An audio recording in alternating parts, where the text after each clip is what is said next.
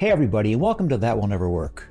You know, in March 2020, when pubs and bars across the world shut down due to the pandemic, it was a heart-stopping moment for this week's guest, Mark Walsh, because British pub quizzes were his business. But he pivoted. He's created an online app called Quizbit. And recently, it's been so successful, he's had to scale the business to handle up to 100,000 concurrent users. But now he faces an even more important scaling challenge. How does one scale oneself? Well, let's dig in and find out. Hi, I'm Mark Randolph, co-founder of Netflix and 6 other companies. Over the years, I've heard that will never work thousands of times, but I've learned there are things we all can do to increase the chances that they will. So join me for That Will Never Work.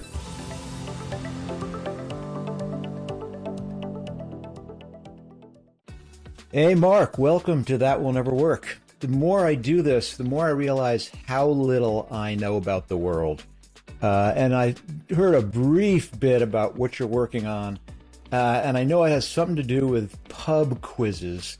And yes. I said to myself, I haven't the slightest idea what a pub quiz is, but I imagine you'll fill me in. So why don't we kick this off, and why don't you give me a brief intro as to what a pub quiz is, what are you working on, and then maybe what do you want to talk about? Absolutely. The first thing I think we should do, I think I shall buy you a drink and we'll take you to a pub quiz, but we'll maybe sort that one out afterwards. My name is Mark. I'm the founder and CEO of Quizbit, which is an interactive trivia game. Quizbit is actually spelled Kwizzbit. We've actually created a powerful solution that allows you to quiz on anyone, on anything from anywhere, basically. We started life to stop people cheating in pub quizzes, but we've been on quite a journey since then. We set out to create a cloud-based interactive quiz so hosts could use their devices or laptops, whatever, to run regular quiz events. So hosts can choose from over 5,000 quizzes on demand, and players use their devices to answer questions. The faster they answer, the more points they get. And the scores are updated as the game rolls on. We've created lots of content, which is updated daily with different themes. We have national leaderboards, all of which helps people run their own trivia nights, as you mentioned, in pubs. We actually tested and launched this within the hospitality sector, which, again, as you mentioned, is pubs. And that was really a sector that we knew. I've got a successful background in creating products for that industry. So in order to validate it and grow the business through that sector, that's what we did at the first. So we created thousands of quizzes. We grew to hundreds of venues. We built a small team. And then, like many others, the world was sort of turned on its head in March 2020. And we lost 95% of our recurring revenue overnight, which was, rather tricky to navigate. But rather than waiting for it to blow over, what we did is we pivoted to virtual events. We did some really cool stuff with some cool brands such as Nintendo, Vodafone and Amazon. And we ran some large virtual events. We raised over £100,000 for charity. We worked with some celebrity hosts and organisations. And we had a lot of fun, but we realised that the power of trivia is universal. So we're now operating in several new markets, from fundraising to corporate team building, brand activations, fan engagement. And we were also getting results or getting requests for much bigger games. So we... Okay, so hold on a second, Mark. Before we get too far afield and build some more things on this, I got to understand the fundamentals. So let's take it way back for a second. So if I understand what this is, the roots are basically playing trivia night at the local pub. That's where this started. And I guess the cheating you're alluding to is someone says, who was the youngest daughter on the Brady Bunch? And everyone rushes to their phone and Googles it, and that takes all the fun out of it. That's the kind of cheating you mean? Correct, yes. So we introduced this speed-based element. So okay. And so basically then you go, wow, we've built this trivia game. And so now when a pub wants to host a trivia night, they don't need to go through the work of figuring out, oh my God, what are the questions going to be? What are the right answers? All done for them. They can be heroes and run this thing, and off it goes. Yeah. Got it. Now, this product that you have or had or have, I'm not sure how it's morphed or not, is preloaded with these questions. These are questions that are centrally delivered. A library of 5,000 or so questions. Is that right? Correct. Well, we actually 5,000 quizzes in the system over just short of 50,000 questions in total, which we've built up. So it's not meant for someone to run their own quiz with their own questions, or that's what it's become. So that's kind of where we've ended up. I see. But almost by chance, but also through serendipity and being able to create what we know people are starting to use. So we have built into that the ability now to create your own content, and we've actually got a unique piece of kit which is called a quiz builder, which helps you do that. Okay, so I just needed to get that basic understanding of what this product is, or was, or is becoming. So now I get it. Okay, so now all of a sudden COVID comes, pubs close down. Yeah. People are now doing these quiz nights virtually. Yeah. You have celebrity guests who are hosting them. And now take me into where it's gone to. So from that point, what we did was we realized that we needed to scale the solution. Building a pub quiz or building a piece of quiz software for a certain amount of people is one thing, but making that scale so you can play these things in real time from a technical perspective is very difficult. We built a proof of concept which proved that we could scale to beyond 100,000, which was where we were aiming for. And then during the pandemic, we decided that we would actually build this. But in order to do it, Mark, what we had to do is we had to build the whole thing again from the ground upwards. So we went out, we raised £300,000 from investors. We took everything basically that we learned from the real and virtual world, and we created this new system, which allows users to build, host, and play quizzes with actually over 100,000 people in a single game. So again, alluding back to what you were talking about, being able to create your own content, because we were working in new markets, rather than create all the content for that market, of which there is content in there, you can now build your own quiz in under a minute. What we've also put in there is live streaming as well. So you can live stream yourself to your entire audience, so you become the star of your own virtual game show, if you will. Okay, so Mark, there's like a clear distinction, it seems here, that this is not you as a company running quizzes for end users and trying to build a quizzing business. It's really much more like a quizzing as a service business, where you're enabling someone else who has some interest in running a quiz to do so themselves. Is that right? Yeah, correct. So we created a software as a service more from what we know works, and that allows us obviously to service new markets. And who are the customers who choose to do this sort of thing? I assume you're aiming way beyond the local pub. Yes. So we work with a number of organizations, so team building, corporate organizations. We have people that play simply with friends and family. We also have the ability to work with brands and people that want to interact with larger audiences. So fan engagement is something else that we've been working on. But the ability to be able to work this and live stream yourself to an audience, but create your own quiz, opens us up to many markets. So we're kind of growing through these markets. One of the things that we do with the quiz is that everybody that plays Quizbit can go on to become the host of their own quiz. So we have a freemium model which allows people to play for free with up to 4 people. But that also acts as an acquisition tool, which is then leading to more opportunities, but also leading us leverage to larger opportunities. So we're working through this, but what we're doing is getting as juvenile as it may sound, as many people onto the system as possible and playing with as many people as possible, looking at all of these opportunities, which in turn is creating a product-led growth model, which really is seeing things, move quite quickly. So this is great. So how long you raised money, you rebuilt, re-engineered the entire system so it would be scalable. Yep. And how long have you now been running this new version? 4 weeks. So a little early for me to quiz you on who's using it, who's reusing it, what their frequency is, or any of those kind of metrics, right? Yeah, I mean, we've got a good monthly recurring revenue. We had that, we've built that back up from where we were before. We've built a strong team. We've still got a long way to go, but everything is pointing in the right direction. What we do is we're building on those users and leveraging those opportunities that we've got. I mean, Quizbit's actually been played in 37 countries and by over 500,000 people to date since its inception. In this new inception, that's not in the last 4 weeks, by the way. But with the new inception, it's allowing us to grow a lot more.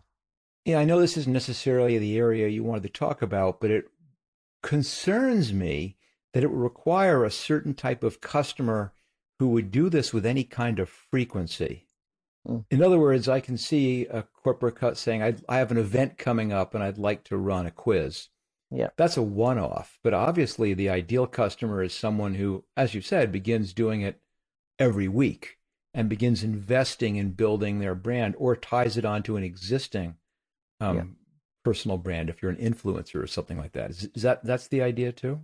So there's the two revenue models. So we've got a subscription model, and they are what we call subscriptions, basically where people can run as many quizzes as they want on a monthly basis.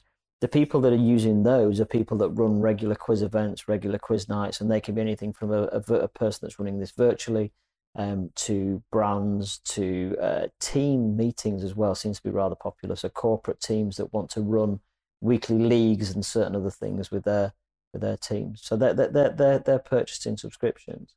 But then we also have the one-off events. And because we can now scale this to over 100,000 people in a single game, there's much more opportunities to do much larger scale events. But again, as you say, they are more one-off. So we've got the two revenue models which feed into the SaaS subscription model.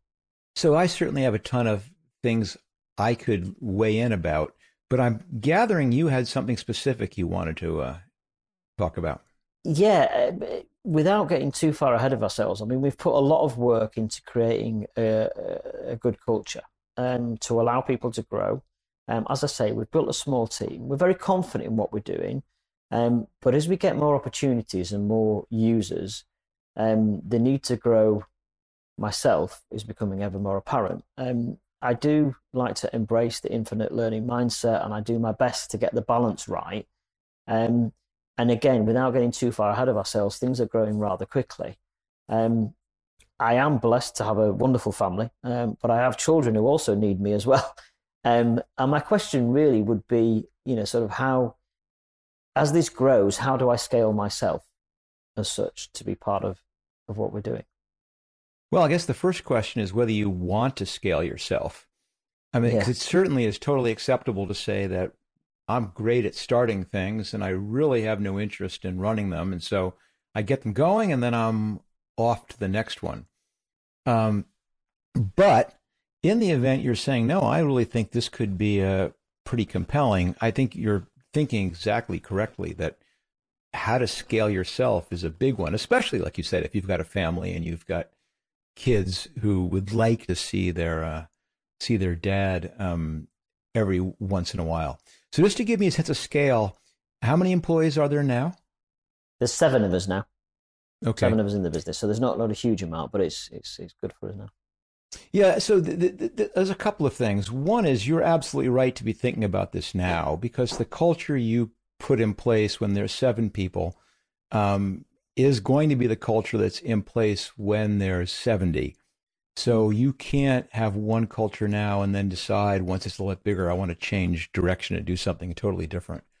Or maybe you can, but it's much, much, much easier to be thinking about that from now.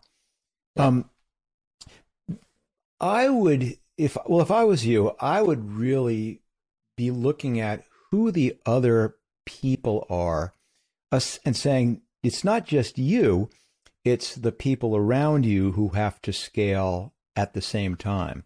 And I know that your team listens to this, but are you already thinking that? Do you have other people who have the ability to scale, or have you basically said, I understand that as I get larger, we're going to need to really add to our ranks at the management level? So we have a core set of values as a team. There's a number of those, but one of those is we innovate as a team and we grow as a team. What I've done is with the people that have helped us to this stage, and what I call the core founding team, if you will. We have set them up as senior, what we call our leadership team. So our leadership team are in place. What we have presented to the leadership team is where we can go. And where we can go is for those senior leaders and those people that know the product inside out, those people that know how to do what we do, those people that are learning certain parts of their trade are still leaders in my eyes, and leaders in the company's eyes that can then drive us forward. So they're seen as senior leaders. So it's getting us all involved as part of that innovation process. But the innovation is not just the tech. The innovation is how we grow that as a team, and having those senior leaders and asking those senior leaders themselves to become infinite learners. So our sales director to learn infinite learning about the sales process and marketing and the positions that we've got, to then have those as almost cornerstones, if you will, to have to build a team underneath those. So they're bought into that. And yeah. I mean, I'm trying to think about how to say this gently, I suppose. But what you're trying to do is really hard, which is have this group of people who are all your co-founders, who are all working incredibly hard. You're all deeply aligned, and have that be the group which continues to lead this company into the future. It's really unusual, and it's really rare, and it's certainly possible. But it's rare, not necessarily because these are bad people or that you're not a great CEO. It's the very nature of a startup that they outgrow their own teams. I mean, it really is like, a snake outgrowing its skin, or a hermit crab outgrowing its shell, that you have these people who have a very, very specific expertise. And the reason that you're successful is because you have this great set of people who can wear many, many hats, who are jacks of all trades. They're not the best in the world at any one thing, but that's fine. That's not what you need right now. Right now, you need someone who can do 6 things well. And that's great. And the same thing goes for you. You have this ability to see all the different parts. You know enough about all the different parts of the company that you can kind of be managing and coordinating and all this. It's exactly what an early stage company needs. It needs the kind of people who are totally comfortable having worked for 3 or 4 weeks in a project and all of a sudden go, wait a minute, this isn't working. Okay, abandon that. Let's do something different, and do that with excitement and good humor rather than disappointment. If you're lucky, it may have happened already, but if you're lucky, you're going to get to that mythical product market fit piece where you go, wow, we really have discovered what our right product is, and we've matched it up with exactly the right set of customers, and now we know what the business model is, and oh my gosh, this thing is going crazy. And I sense that's a little bit what you're trying to anticipate, is what happens if this thing is hugely successful, and all of a sudden in 18 months, I have 70 people. And then 18 months later, I have 700 people. Well, the reality is that you then have a very, very difficult decision to make, because that person who is part of your senior team, as you describe them, who has worked tirelessly with you, spent nights and weekends and did whatever he or she had to do to help make the company successful, and was willing to do anything, all of a sudden you're realizing, wow, I need a different level of person. I need a person not for whom a 700 person company is a stretch. I need a person for whom a 700 person company is easy because they're used to doing what they do for a 7,000 person company. Then you've got a very, very hard decision, which is my loyalty to this person? As you pointed out, we all grow and we grow together. Or is your loyalty to someone different, which is to your investors, to your customers, to the other team members who, let's say, half of them have managed to scale and have managed to take on the responsibilities of a much, much larger company and are doing great at it. But now do they have to carry the people who are maybe not as good at it? Not because they're not good people, but again, they're in very much different skill sets. And I am warning you that as you are thinking through, do I have what it takes to manage this? That is, in my experience, the hardest thing of being successful. Because believe me, you bring that person in and you sit them in the chair next to your desk and telling them, you've done an amazing job making us successful, but you're not the right person for the next stage of our business. And now here's the real message for you, Mark. You also have to be saying that about yourself as you scale. And it is by no means a failure or shameful if you decide you're not. It is not that you have to be a Mark Zuckerberg or an Elon Musk who have the ability to run a company when it's 3 people amazingly well, and also do it when it's 300,000 people amazingly well. It's freakishly talented, and almost nobody can do that. And you take pride in the fact I'm really good at an early stage person. But I recognize that at this level, the types of things I have to be able to do, not only am I not very good at, but I don't really like it that much. And then you have to then wrestle with your ego about what do I do now?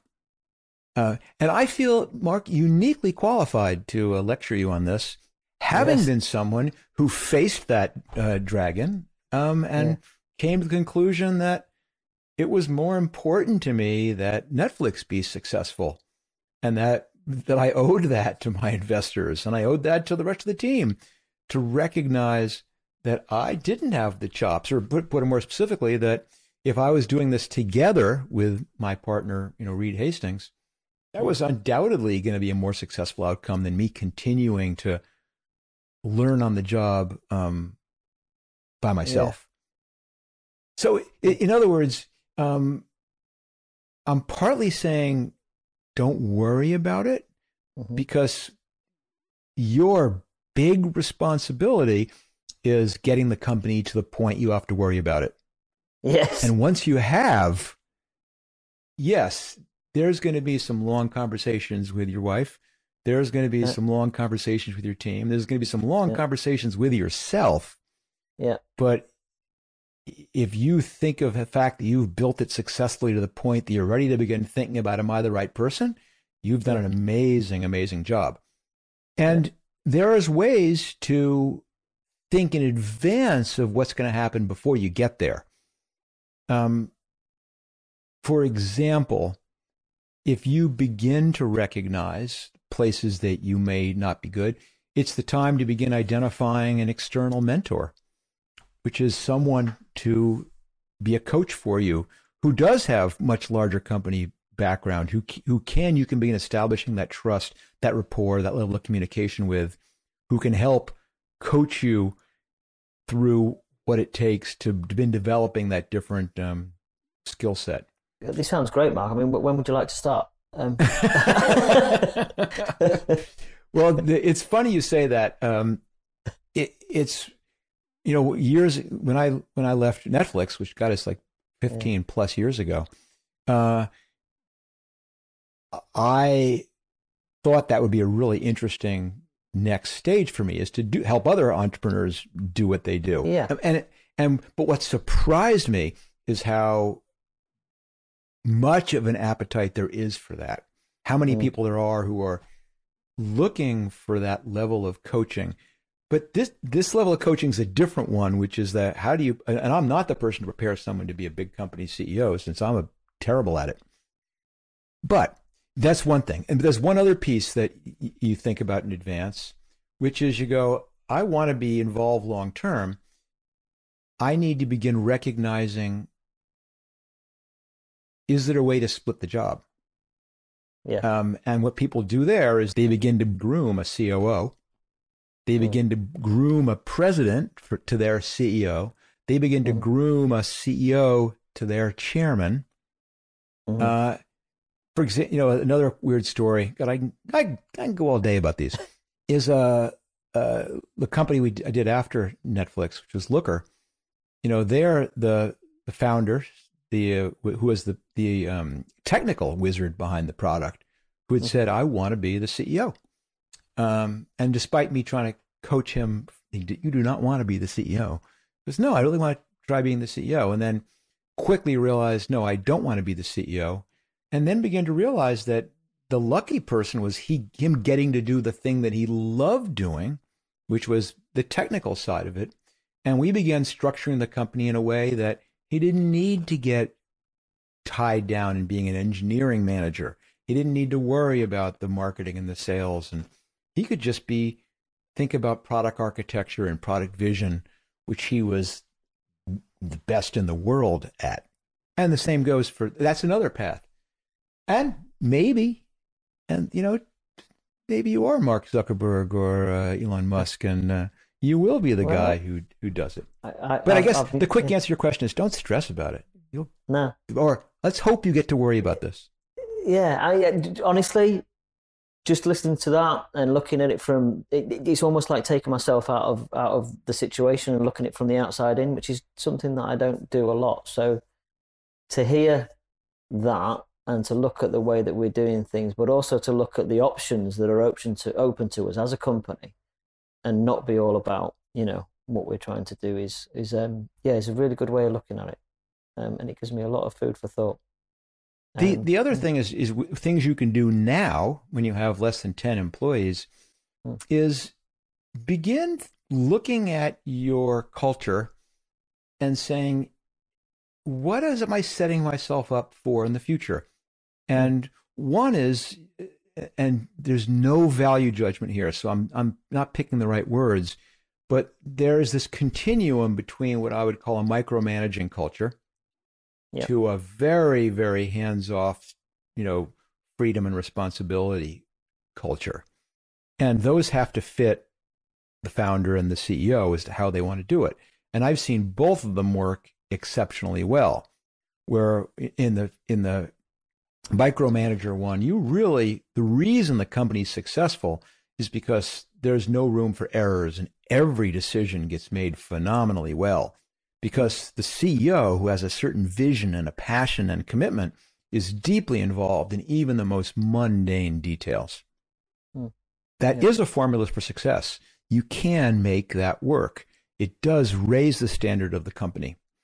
And in fact, one of the things that makes a small company be able to live, to compete, is the fact that you have 7 people who, when you look at it, way above average for what the average quality of a 700-person company you're competing with, because you've handpicked these 7 people. Like you said, this is your team. They're all way overcompetent for what you have them doing. And that's a great culture. And then when they hire people, they're still in their business, making sure everything goes really smoothly for the next couple of years. Okay. Yeah. The problem is for you, that doesn't scale as well. Okay. Because it's really hard then to extract yourself from this level of, I'm so involved in the detail, I become this focal point. The decisions need to run through me, and which I can do now. Gets much harder when there's 70, gets almost impossible when there's 700. In which case, you begin to think that maybe I don't have the chops to do that later on. You begin consciously saying, I need to set this up now that I empower people to a very, very high degree. In fact, a higher degree than I might be comfortable with, that I'm willing to tolerate having decisions be suboptimal but I did not have to weigh in to make them. That I'm saying the company culture is, I'm going to get the right people in the right seats, as I've often said about Netflix, and I'm going to give them all the knowledge and context they need, and then I'm going to back off and let them run the show. I'm going to set the direction. I'm going to make sure I have the right people. I'm giving them the context, but that's it. And that does scale. Yeah. We do work towards getting autonomy into what we do. One of the things that I do is, and which certainly doesn't scale, but every single member of the team, I send them their payroll check, if you will, and I write a personalized email to every single one of them to talk out what went well, what didn't go well, what we're looking forward to, what we're excited about, and where we're going to go. We've got one clear mission, which is we want to get to 100,000 hosts and 5 million players, which is effectively connecting these people. So we know where we want to get to. I think the question that I've got to look at now, and especially when we look at what, as you've made me look at this from the outside in, is, getting to that point is one thing, but then obviously then you've got a business of a certain size. And at what point do you then turn around and decide that every seat is up for grabs, if you will? Which is interesting. Again, the culture is individual. So you certainly can build a culture that says no seats are up for grabs. We're in this together. We're a family, and mean it, it. Or you can be. I'm much more dispassionate, which is how I graciously say I can be a dick about it. Which is that all seats are up for grab. That my obligation is to have the very, very best person at every position. And I'm not saying I'm not really supportive and really nice and fun to work for and all those things. Yeah. But if someone's not cutting it, someone's got to do something about that, and that's my job. But I'm not saying you have to do it that way, because it has to fit who you are. But see, now you got me on a roll, Mark. This is good. The scalable thing, but the handwritten notes, I love that. That's fantastic, because it shows you really are in touch. But be careful, because as you said, it doesn't scale. And it might not scale unless you are Superman. I remember, again, more Netflix stupid stories.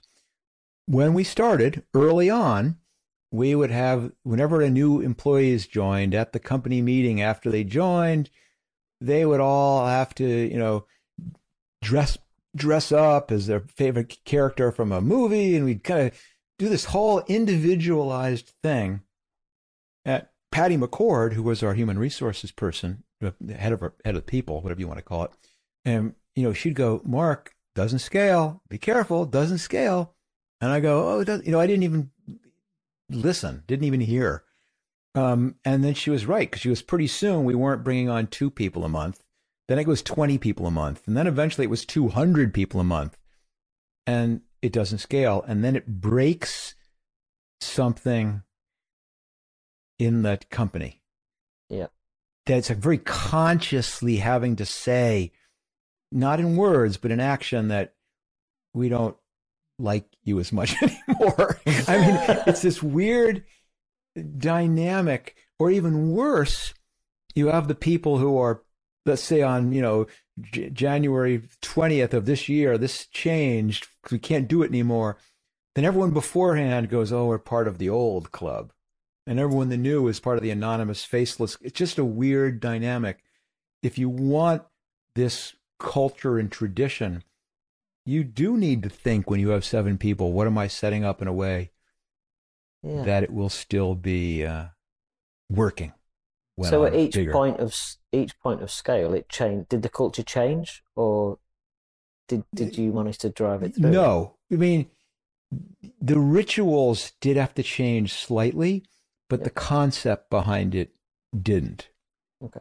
It changed. Now this is really dorky, but it changed into, well, you had 200 people all dressed up from the same movie. You didn't get to pick your own movie. Okay. But it would bond you. That bonding principle of tying us to, we're really in the movie business, that we really have this goofy part of our culture is we goof on each other. that we tease each other. And this sets the tone right away that you're going to do something embarrassing that people are going to laugh, but you're doing it with a group of people. It's a forced bonding. And they may not still do it, because I haven't been involved in the company for quite a while now, but it lasted a long time because we did think, after Patty, hit me fiercely about the Head and Shoulders with a stick, that we had to begin changing our traditions into ones that would scale, so that we didn't need to change them. Oh, remember how I used to do this all the time? I can't do it anymore. Yeah.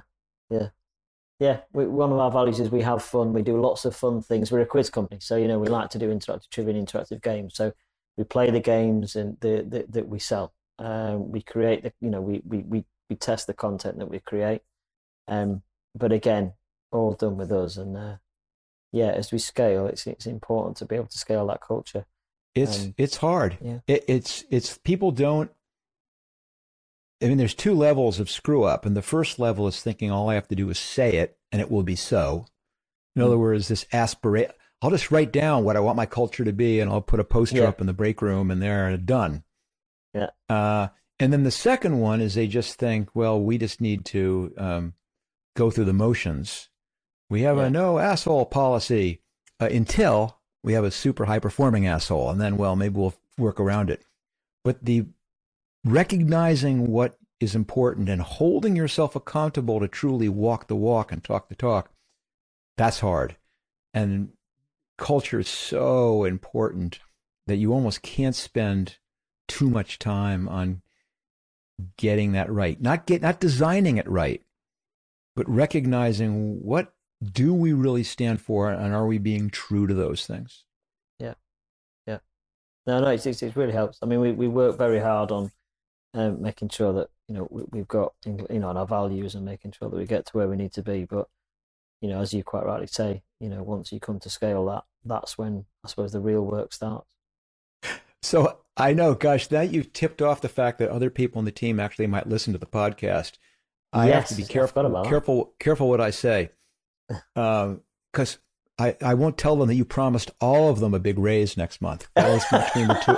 That's just between you and me. Okay, we'll edit this part. We'll edit this out. I promise. Yes. No, I will say it's a mistake to represent to them that we're all in this together forever. If it's not necessarily true, because then when the first person does not perform and you decide, I need a world-class head of sales who's done this before at this scale, and you, my friend, are not the right person for that. It's not just going to be hard on you. It's not just going to be hard on the person who's now being left behind. It's going to create this there, but for the grace of God go I in everybody else. Yeah. Okay. So I love it. Make sure you mean it. Yeah, love it. Okay, and want it. Definitely wants it. Definitely working hard to get it. But yeah, we to grow this is what we need to do. But yeah, your insights have been a lot of fun. Actually, I've really enjoyed that. Really enjoyed it. Really enjoyed it. Thank you. Sometimes I worry about a little too harsh on somebody, but what makes this this in all sincerity, Mark, what makes this really interesting is that you're bringing up exactly the same stuff that I worried about. Yeah. You bring up the exact thing I struggled with, and in the case of myself, that I had this very, very profound revelation about that if I was going to be sitting down with my head of marketing and saying, I'm sorry, you're not the right person for the next stage, that I had to turn that gaze inward on myself. And that one of the most difficult but most revealing things for me as a person that I ever did. Just changed outlook in so many ways, because it broke that ego tie a little bit, which was this sense that if I'm not the big cheese, then what am I? And I'm completely proud and content, even if and just like Reed's proud and content. Yeah, Worked out great. Let's hope we have a percentage of the success that you guys had with what we do. It is, interactive quizzing, but it's growing, it's scaling, it's an awful lot of fun. It wasn't really how I expected the conversation to go and which angle it went down, but it has been absolutely fascinating, and I've really enjoyed it. Yeah. Really good, Mark. We can always schedule another one to cover the things you actually wanted to talk about. Yes. In fact, it might be good to have a catch up in half a year or so. Just because I'm kind of curious. You're 4 weeks in now. I want to hear in 4 months, and I really want to hear in 40 months. Because I think it's with all sincerity, it's a fascinating business. I totally get it. All kinds of interesting things you can do with it, and I do. I wish you all the best of luck with it. Thank you ever so much. That was really good. Really enjoyed it. Right. Cheers, Mark. Thanks, Mark. You take care. Well, I'll be the first to say that it's not going to be trivial making the changes that Mark needs to make. But I think he's on the right track, and I can't wait to check in and see how he does. But if there's anything that you heard today that you want to dig a bit deeper into, I encourage you to pick up a copy of my book, That Will Never Work: The Birth of Netflix and the Amazing Life of an Idea. And if you've got a question and you'd like to apply to be on the show, well, that's easy too. Simply come to markrandolph.com/guest to apply.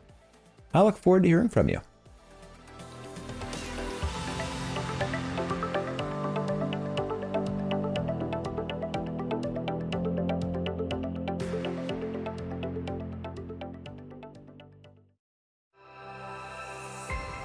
Hilton Media Group.